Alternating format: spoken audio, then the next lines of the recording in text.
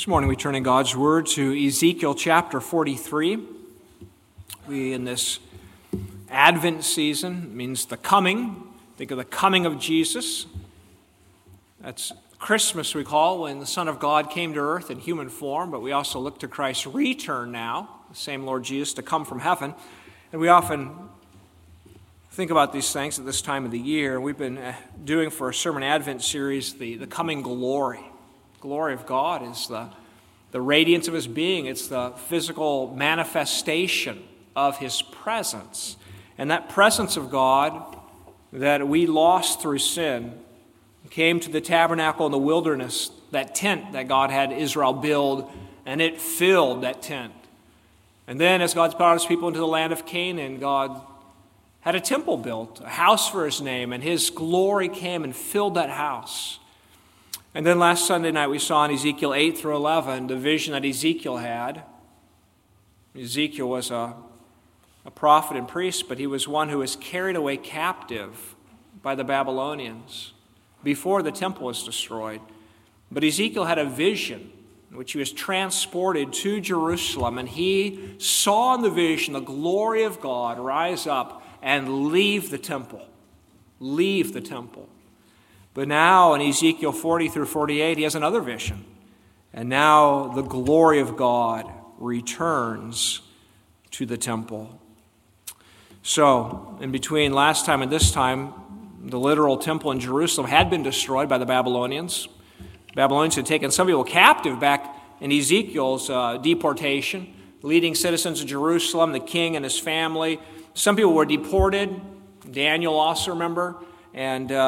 But now, as they've been living in captivity in Babylon, there's been a rebellion in Jerusalem, and the Babylonians have destroyed the city and destroyed the temple. But now Ezekiel has another vision. And so in the chapters here before chapter 43, in chapters 40 through 42, Ezekiel has surveyed this temple and this city that God speaks of, has all these precise measurements and rooms and entrances and exits and all that, if you recall. And then we come to Ezekiel 43 in the midst of this vision, and we hear God's word. Ezekiel 43, verse 1. Afterward, he brought me to the gate that faces toward the east. And behold, the glory of the God of Israel came from the way of the east. His voice was like the sound of many waters, and the earth shone with His glory. It was like the appearance of the vision which I saw, like the vision which I saw when I came to destroy the city. The visions were like the vision which I saw by the river Chebar, and I fell on my face. And the glory of the Lord came into the temple by way of the gate which faces toward the east. The Spirit lifted me up and brought me into the inner court. And behold, the glory of the Lord filled the temple. Then I heard Him speaking to me from the temple while a man stood beside me. And He said to me, Son of man, this is the place of my throne, and the place of the soles of my feet, where I will dwell in the midst of the children of Israel forever. No more shall the house of Israel defile my holy name. They nor their kings by their harlotry or with the carcasses of their kings on their high places. When they set their threshold by my threshold and their doorpost by my doorpost with a wall between them and me, they defiled my holy name by the abominations which they committed. Therefore I have consumed them in my anger. Now let them put their harlotry and the carcasses of their kings far away from me, and I will dwell in their midst forever. Son of man, describe the temple to the house of Israel, that they may be ashamed of their iniquities, and let them measure the pattern.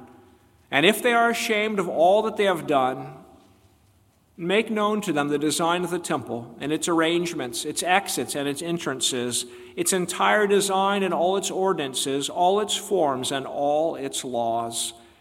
Write it down in their sight so that they may keep its whole design and all its ordinances and perform them. This is the law of the temple. The whole area surrounding the mountaintop is most holy. Behold, this is the law of the temple. These are the measurements of the altar in cubits. The cubit is 1 cubit and a handbreadth. the base 1 cubit high, and 1 cubit wide, with a rim all around its edge on one span. This is the height of the altar. From the base on the ground to the lower ledge, 2 cubits. The width of the ledge, 1 cubit. From the smaller ledge to the larger ledge, 4 cubits, and the width of the ledge, 1 cubit. The altar hearth is 4 cubits high, with 4 horns extending upwards from the hearth. The altar hearth is 12 cubits long, 12 wide, square at its 4 corners. The ledge 14 cubits long and 14 wide on its 4 sides, with a rim of a cubit around it. Its base 1 cubit all around, and its steps face toward the east. And he said to me, Son of man, thus says the Lord God, these are the ordinances for the altar on the day when it is made, for sacrificing burnt offerings on it and for sprinkling blood on it. You shall give a young bull for a sin offering to the priests, the Levites, who are of the seed of Zadok, who approach me to minister to me, says the Lord God. You shall take some of its blood and put it on the 4 horns of the altar, on the 4 corners of the ledge, and on the rim around it. Thus you shall cleanse it and make atonement for it. Then you shall also take the bowl of the sin offering and burn it in the appointed place of the temple outside the sanctuary. On the 2nd day you shall offer a kid of the goats without blemish for a sin offering, and they shall cleanse the altar as they cleansed it with a bull. When you have finished cleansing it, you shall offer a young bull without blemish, and a ram from the flock without blemish. When you offer them before the Lord, the priest shall throw salt on them, and they will offer them as a burnt offering to the Lord. Every day, for 7 days, you shall prepare a goat for a sin offering. They shall also prepare a young bull and a ram from the flock, both without blemish. 7 days they shall make atonement for the altar and purify it, and so consecrate it. When these days are over, it shall be on the 8th day and thereafter that the priest shall offer your burnt offerings and your peace offerings on the altar, and I will accept you, says the Lord God. God's holy word. Let's bow before him and ask for his help.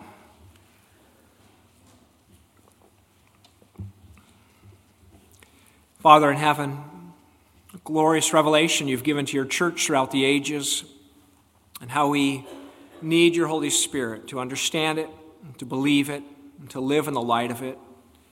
We pray, Heavenly Father, you, the God of great glory who comes to your people, would you come to us even on this Lord's Day? Would your glory come to us by the Spirit of Christ, your radiating presence to bring light and life, and comfort and joy and direction and help. Oh God, come to us by your word, we pray now. In Jesus' name, amen.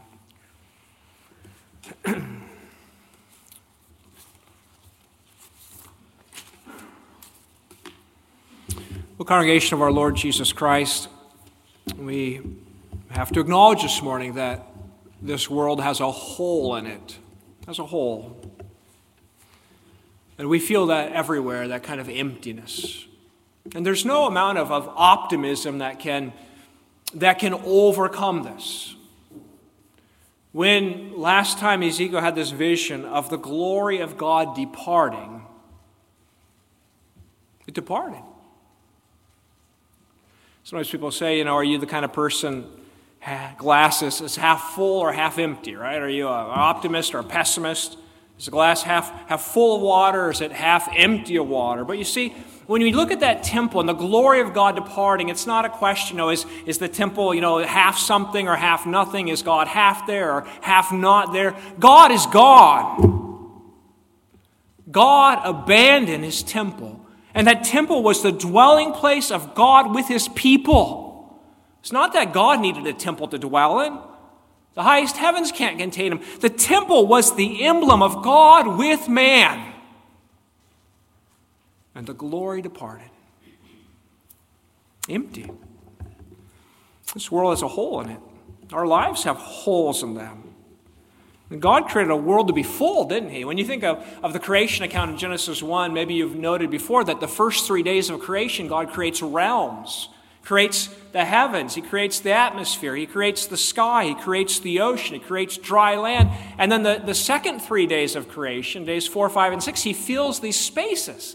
He sets the sun and moon to govern the heavens, and he puts birds in the air and fish in the sea. And on the sixth day, he puts upon the land mass, he puts animals and his image bearers. God fills it up, but ultimately fills it with himself. He walks and talks with Adam and Eve. His glory is the fullness of creation. And we live in a world with a hole in it. There's emptiness, and there's sorrow, and there's sadness. Each time we see someone pack up their house and shove everything in the U-Haul and drive away out of our life, there's sadness. It's emptiness. Or maybe you drive past an old dairy farm. Maybe it was your own, and there used to be cows and workers and production there, and now it's empty, it's abandoned. You have emptiness. Maybe you see pictures of loved ones who've left, who've been called away, called home, and you sense that emptiness.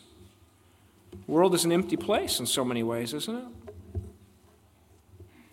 Many who have lost their marriages, they go home at night to an empty house. Everybody is ultimately emptied out, you could say, right? You go to a funeral home and there lies a body, but it's empty. The soul, the life is not there anymore. Your stomach sinks, right? And there's sorrow. The life of the unbeliever in this world is empty. And therefore some take their own lives because they've wanted to believe that there is no God. They in their minds have emptied the universe of God. There is no God. All this that we see and every thought I have, it's all just chemical reactions. It's all meaningless. So why live anymore? But this morning God comes to us with glorious news. Glorious news. That God in Christ Jesus comes to his people and he fills their lives with his presence. In these previous chapters, Ezekiel has been surveying very carefully the temple, measuring it all up and down, examining the doorways and the entrances and the rooms. But it's still just a building. It's empty. But now in chapter 43, the glory of the Lord fills the house. This is the gospel. Let's look at this, how the glory of the covenant Lord returns to his temple. We'll consider, first of all, the promise of the temple, and secondly, the law of the temple, and thirdly, the altar of the temple. The promise of the temple is spoken in verse 7. And the Lord there now in the inner sanctuary says to Ezekiel, Son of man, this is the place of my throne and the place of the soles of my feet, where I will dwell in the midst of the children of Israel forever. And then again in verse 9 at the end, and I will dwell in their midst forever. Isn't that astounding? That the living God is saying that he comes to his church to make his dwelling, to live with his people forever. He's never going to depart them, never going to leave them. That he, the holy God, will dwell with man. It's amazing. But there's no way, of course, to appreciate that without remembering what has happened here. Remembering what has happened. If I take you back even further, you might remember that incident with Eli. When Eli's sons, who like their father were also priests, they took the Ark of the Covenant into battle against the Philistines as if to drag God by a leash into battle and to force him to bless them. And Eli, the old man, is waiting and waiting to see what's going to be the outcome. And a messenger comes running and tells him, your sons are dead. And the ark of God has been captured. The very throne of God, as it were. And Eli falls over backwards and breaks his neck and dies. And then his daughter-in-law goes into labor, delivers her son. And as she dies, she gasps out one word, Ichabod. Remember, kabod or kabod is the word glory. And the word glory means weightiness, heaviness, substance. God's glory is his weightiness. And she gasps out, Ichabod, no glory. The glory has departed. It was a sad day in the life of Israel. But Ezekiel saw an even sadder day when the glory had departed the temple. And Ezekiel watched that across those chapters 8 through 11, that this glory of God lifts up and it departs slowly. It pauses over the threshold of the temple. It moves hesitatingly. God doesn't want to leave his people, doesn't want to abandon his glory, but his people drive him out by their wickedness. And God's glory goes out the east gate. Out the east gate. And the question is, would God's glory ever return? Would you return if you were God? Years ago, I was sitting in an apartment with a widow in the nursing home, and she points to the door and she says, every time that door opens, I think my husband's going to walk through it. Give me an appreciation as a young minister for the marriage bond and the strength of it. That having lived so long with her husband now, though he's been dead for years, when the door opens, she expects to see his face. But could God's people expect that? That if the door would open, there would stand God, the one we drove out of his house after all the mercies he had shown us? And yet this is what happens. Notice how the Spirit writes it here. Ezekiel 43, verse 1, afterward he brought me to the gate that faces toward the east. And behold, the glory of the God of Israel came from the way of the east. Verse 4, and the glory of the Lord came into the temple by way of the gate which faces toward the east. What's all this east talk? Well, God's glory departed out the east gate, and now it comes back to the very same gate. It's a complete reversal of the circumstance. And Ezekiel makes clear it's the same God. It's the same glory I had in the previous vision, he says. It's the same God. It's the majestic God whose voice is like the roar of many waters, and I fell on my face. This is God, the living God, returning to his people. Awesome glory. In verse 5, the glory of the Lord filled the temple. Again, the tabernacle had been filled with glory. They couldn't even enter it. The temple was filled with glory. The priests couldn't go in there to minister. And now this temple that Ezekiel's seen is filled with glory. And God says, I will live here. What does all this mean?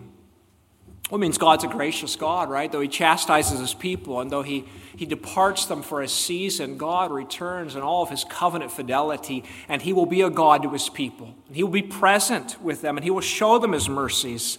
And though he departed the temple haltingly and hesitatingly and slowly, he returns to the temple rapidly and directly.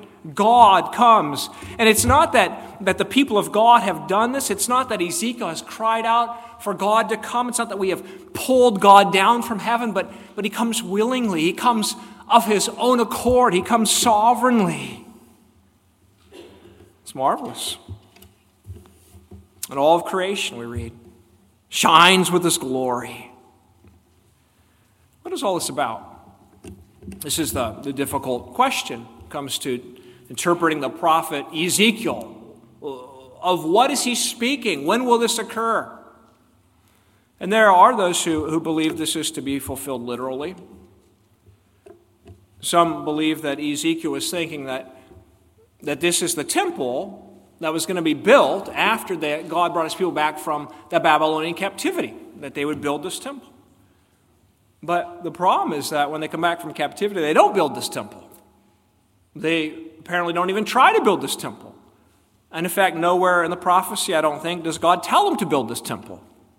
And it would seem that you'd have to accuse the Holy Spirit of being quite mistaken, because this is not the temple that they built. Others have said this will literally be fulfilled when Jesus comes back. And dispensational theology that's quite prevalent in America believes that when believers are raptured up to heaven, as they say, and Christ comes to establish a millennial, 1,000-year reign on earth, that this temple will literally be built.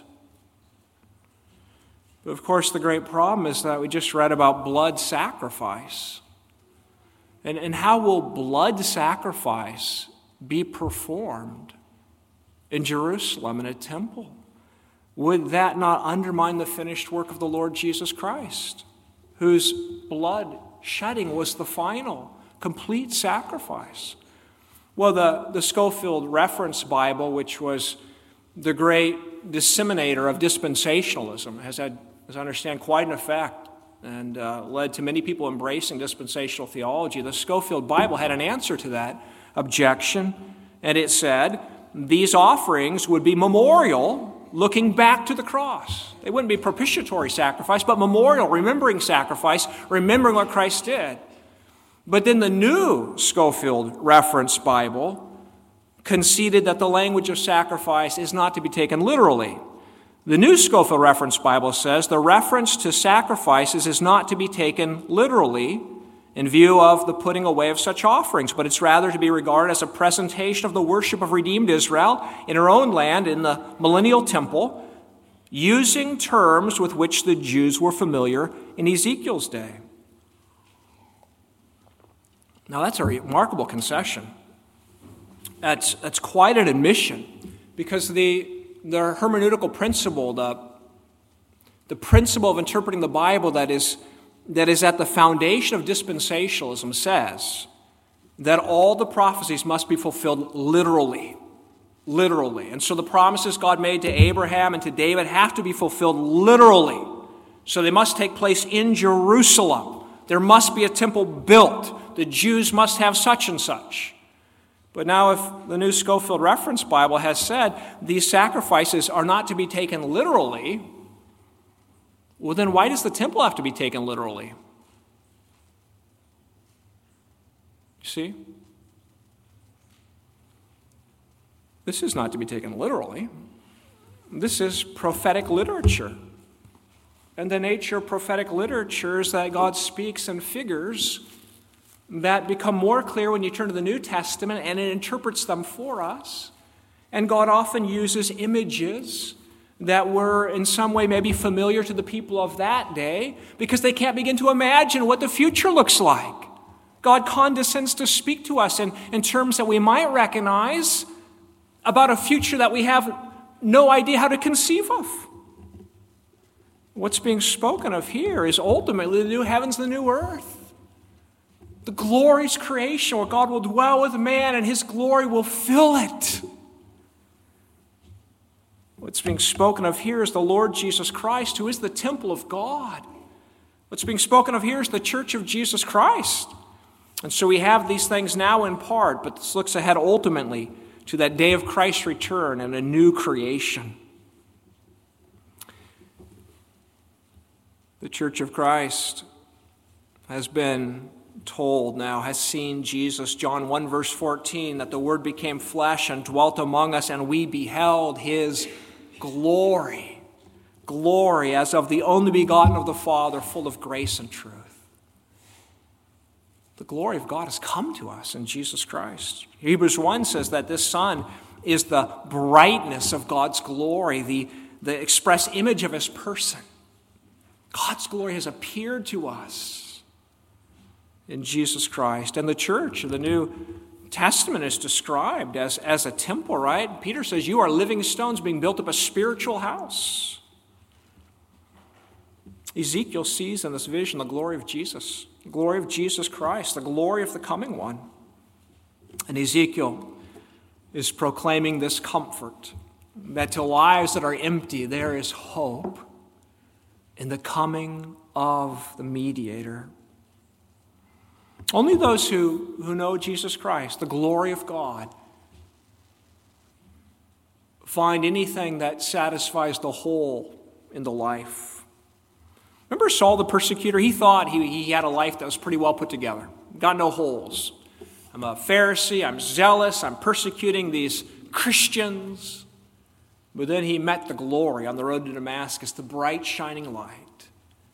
And he learned to count everything he had as a dung pile. It was all empty. But Christ, his righteousness, was his life. Paul could write in 2 Corinthians 4, for it is the God who commanded light to shine out of darkness who has shone in our heart to give the light of the knowledge of the glory of God in the face of Jesus Christ. Isn't that a beautiful phrase? The light of the knowledge of the glory of God in the face of Jesus Christ. And he says a few verses earlier, 2 Corinthians 3, verse 18, "But we all with unveiled face, beholding as in a mirror the glory of the Lord, are being transformed into the same image from glory to glory, just as by the Spirit of the Lord." So you see, the life without the glory of Christ is an empty life. The congregation that lacks the glory of God is an empty congregation.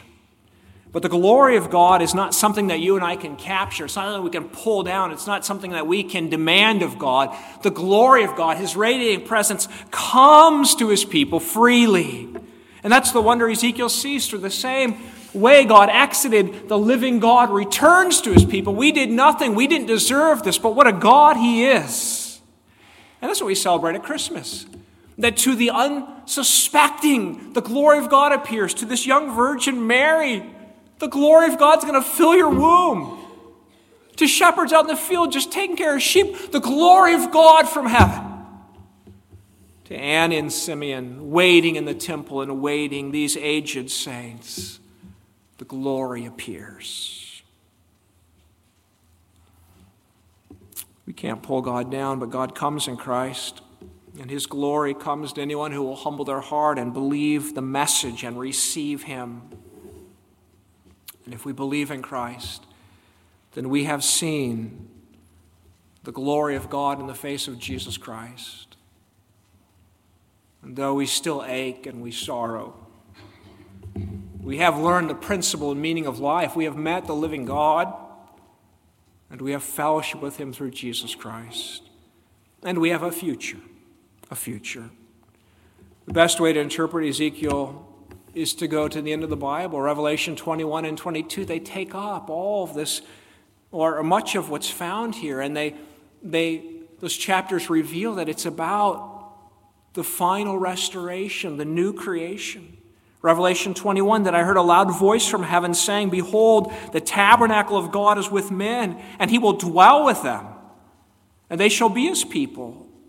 God himself will be with them and be their God, and God will wipe away every tear from their eyes. There shall be no more death, nor sorrow, nor crying.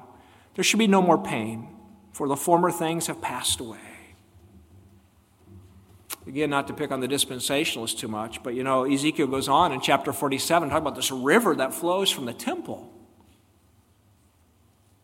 And we know that ordinarily in God's creation, rivers don't flow on the tops of mountains. Streams begin at the top of a mountain. But in the book of Revelation, in that new temple city God builds, from the throne of God flows the river of healing waters. These are pictures God is giving. Christ is that living water. And when God comes to a broken world and to a broken people with his glory, then he fills it. And when God comes in Jesus Christ, it's not the question half full or half empty. Lives that have been empty are now full. The living God lives among you in Jesus Christ. All life, all joy, all peace, all satisfaction we enjoy in part today. And when Christ comes again, we will have fully the glory of God. That's the promise of the temple. I'll move more briefly now. The law of the temple, secondly. The law of the temple is found in verse 12. This is the law of the temple. The whole area surrounding the mountaintop is most holy. Behold, this is the law of the temple. Now, God had often told his people, boys and girls, do you remember this in the Old Testament?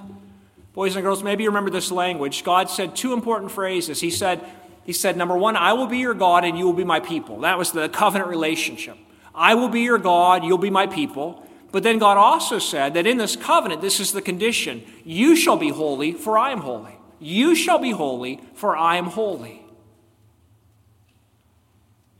Now, how will God be God to a people if a people won't be holy to God?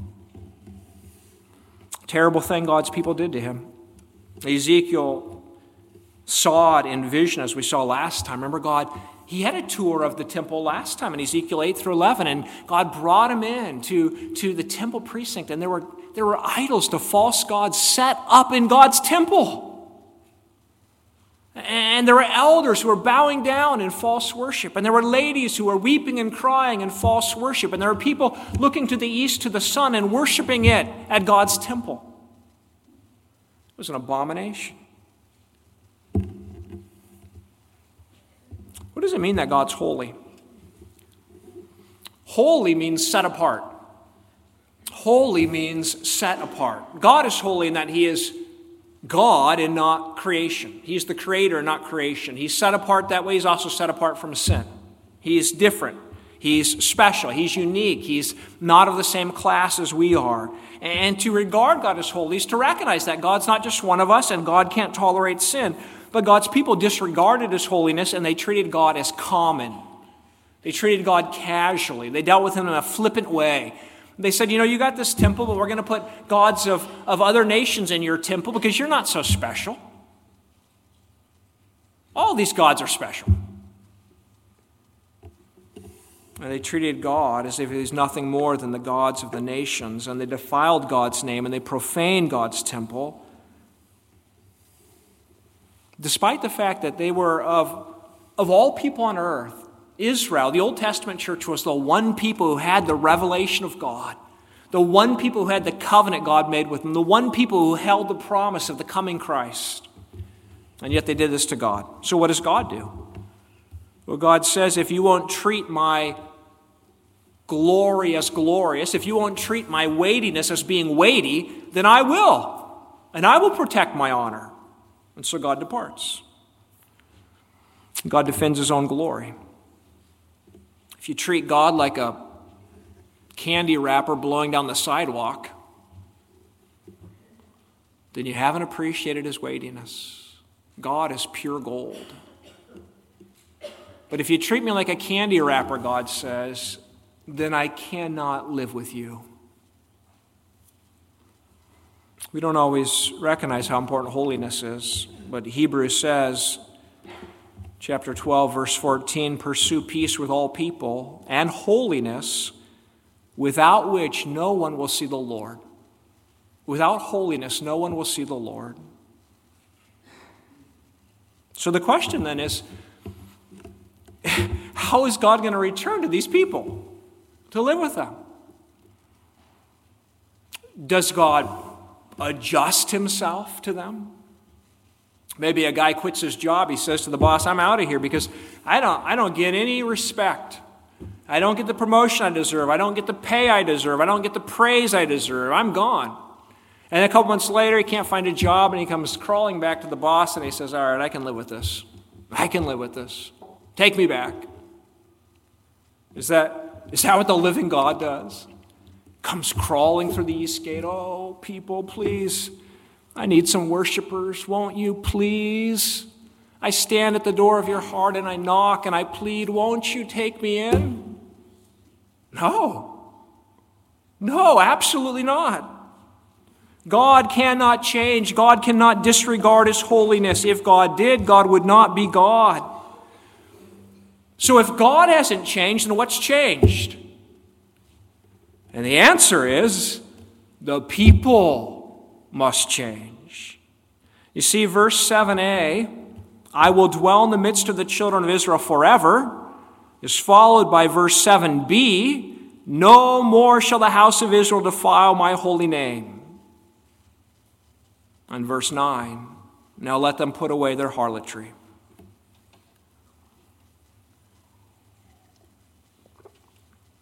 God will cleanse the hearts of his people.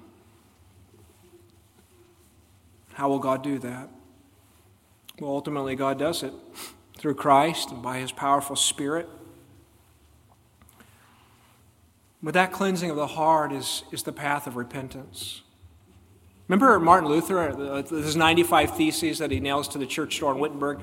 He points out that penitence is not some one-time act you do, but penitence is the Christian life. The whole of the Christian life is one of repentance. And the church has always done poorly when it's said so much that repentance is some one-time act, and once you get that done, you can get on with life. And so we got all kinds of people, or at least we used to in America, who believe they're going to heaven, even though they live like the devil. Because why? Well, when I was a child, I raised my hand. When I was 15 years old, I came to an altar call. When I was 30 years old, I came down to a crusade and gave my life to Jesus. Well, you're doing this and this and this and this. What does that have to do with Jesus? Well, I don't know, but I gave my life to Jesus. I was converted. I was born again. I was saved. Well, if you're not living life of repentance, you surely were not saved. How does God work repentance? Well, he says something remarkable to Ezekiel in verse 10. He says, Son of man, verse 10, Son of man, describe the temple to the house of Israel, that they may be ashamed of their iniquities, and let them measure the pattern. And if they are ashamed of all that they have done, make known to them the design of the temple and its arrangement.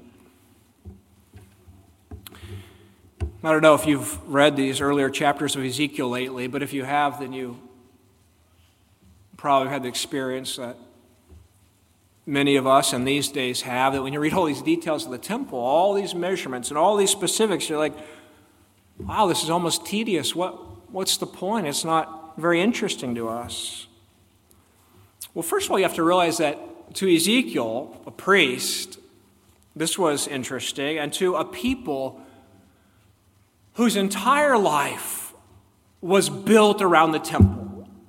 The details of the temple were very important to them. This was their life.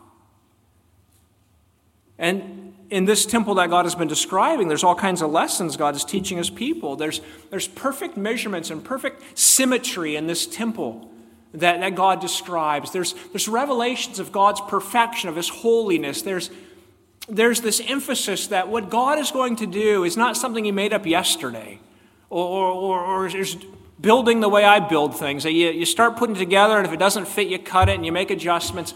God has this thing planned out perfectly, the salvation of his people, down to the precise details. He is meticulous. Nothing is left to chance.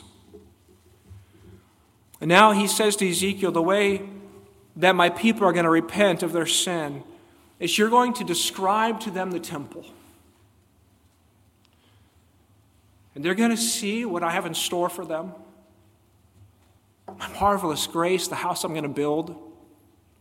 And they're going to be reminded of what I had given them, that other temple that they ruined, so that their hearts can break. And they can be ashamed. Remember Jeremiah, the prophet, the Lord said there of his people that they were not ashamed of their sin. In fact, God says they did not know how to blush. They did not know how to blush. Sometimes girls have light-colored skin and they have blood that flows easily up to their head or however that goes, and they're embarrassed that they blush too much. Or you can read it on them too easily. And God says of his people, my people didn't even know how to blush. They worship their idols, they betray their covenant Lord, and they have no shame. But Ezekiel, you tell them. You tell them what I have in store for them, and they will blush. You tell them what a gracious God I am, that I will come to dwell with them, and they will be ashamed of what they've done. By nature, our hearts are insensitive to God, and therefore our hearts are insensitive to the wickedness of our sin. And isn't it horrible that we can be proud of our sin? I really told him off. Or 1 Corinthians, right? A man has his father's wife, and you are proud.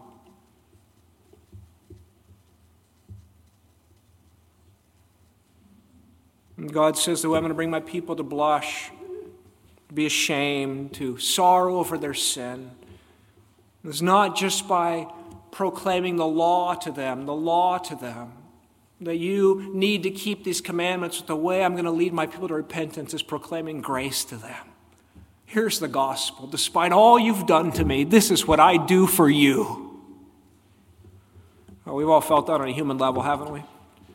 Maybe we husbands have been wrongly irritable with our wife, and then she responds so graciously, and then you feel like a double nut dunce, right?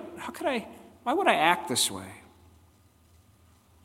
But the repentance God wants to bring is not this worldly regret that Judas knew. Remember, Judas repented in a way, right? Judas was sorry. Judas regretted betraying Jesus, but Judas was not truly repentant. He had worldly sorrow that leads to death.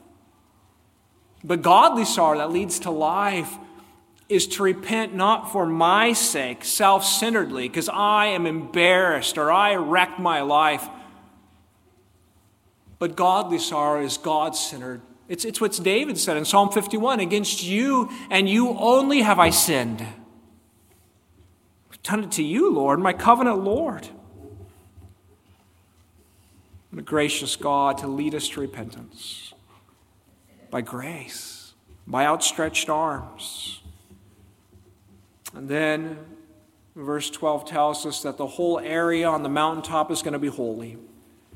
It's not just the inner sanctuary that the priest can go in, a select class of people, but the whole place is going to be holy. Every worshiper will stand in the holiness of the Lord and enjoy the radiance of His glory. The whole creation will be filled with God's glory. And so God shows Himself here in all of His grace. He doesn't just say, you must be holy, but He says to us, you will be holy. You will be holy. I will make you holy. I will give you repentance. I will give you sorrow for your sin. I will give you joy in my salvation. I will cause your heart to come to me. The new heavens and the new earth is a creation, paradoxically, is a creation without a temple. Revelation 21, but I saw no temple in it, in Jerusalem, the New Jerusalem. But I saw no temple in it, for the Lord God Almighty and the Lamb are its temple. The city has no more need of the sun or moon to shine in it, for the glory of God illuminated it. The Lamb is its light. And then God says there shall be by no means enter it anything that defiles or causes an abomination or a lie, but only those who are written in the Lamb's book of life. The new heavens and new earth, where God's glory fills this new creation, nothing enters that defile. The law of the temple will come to full fulfillment, that the whole creation is holy, holy, holy. But now, if we begin to get nervous and say, I don't know, is my repentance the basis of God coming to dwell with me? I have never repented perfectly. My best repentance is not sorry enough. Well, finally this morning, let's consider the altar of the temple very briefly. It's the longest section we read. I'm not going to go through the details. I'm going to tell you this, that there's an altar in the temple, and it's the main thing. It's a large altar, 10 to 15 feet tall. It's a giant altar built in 3 layers, sort of like a pyramid structure. And it dominates the temple. And this altar is for blood. There's a lot of blood. There's a whole week of sacrifice that have to be given just to sanctify the altar to be able to be used for worship. But after it's all done, God says, and I will accept you. You're going to offer peace offerings. You're going to have fellowship with me, fellowship offerings on the altar, and I will accept you. God is speaking here in those Old Testament terms, right, of blood shedding, because God said in the Bible that blood is life. And sinners, we forfeited our life. So our lifeblood is lost unless there is new lifeblood given in our place to redeem our lifeblood. And so all those Old Testament sacrifices were saying, without the shedding of blood, there's no forgiveness. Without the shedding of blood, there's no forgiveness. Without the shedding of blood, there is no forgiveness. And then John says, behold, the Lamb of God who takes away the sin of the world. There's the blood. And Jesus gives his life as the complete sacrifice for all our sins. And the writer of Hebrews says we have an altar from which to eat, that those who serve the tabernacle have no right to eat. Those who are still back at that Jerusalem temple and haven't embraced Jesus Christ, they don't get to have fellowship meals at this altar. The Church of Christ has but one altar. It's the cross of Jesus. Sacrifice was offered. And in the new heavens and new earth, there's no more talk of atonement. There's only talk of the completion. The Lamb who's done it all, who by his blood has redeemed us. We'll never see blood sacrifices again. The day is over.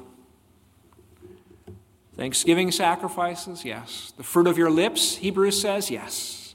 Sharing with those in need, yes. Blood sacrifices, no. No.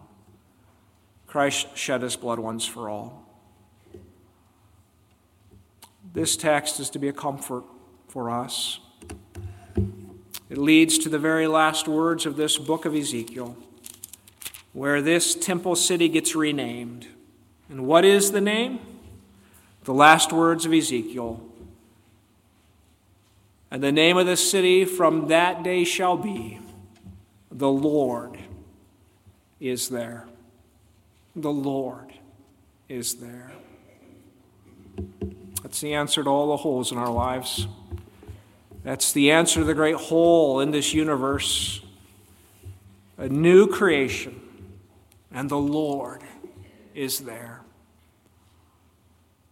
How we look forward to that day. Fullness. But no one will have that day if they don't already taste of it now. The Lord Jesus living in us by his Spirit, the glory of God in us. The glory of Christ in his congregation, his gospel proclaimed and his people believing in and having fellowship with God. The Lord is here. The Lord is among us. We receive his glory in Jesus Christ. And therefore, in all of our troubles and sorrows in this pilgrimage, we have the great hope. We shall see our God. The Lord will dwell with men. Let's pray together. O gracious and holy God, how thankful we are that in the midst of the holes that we have made, you have come again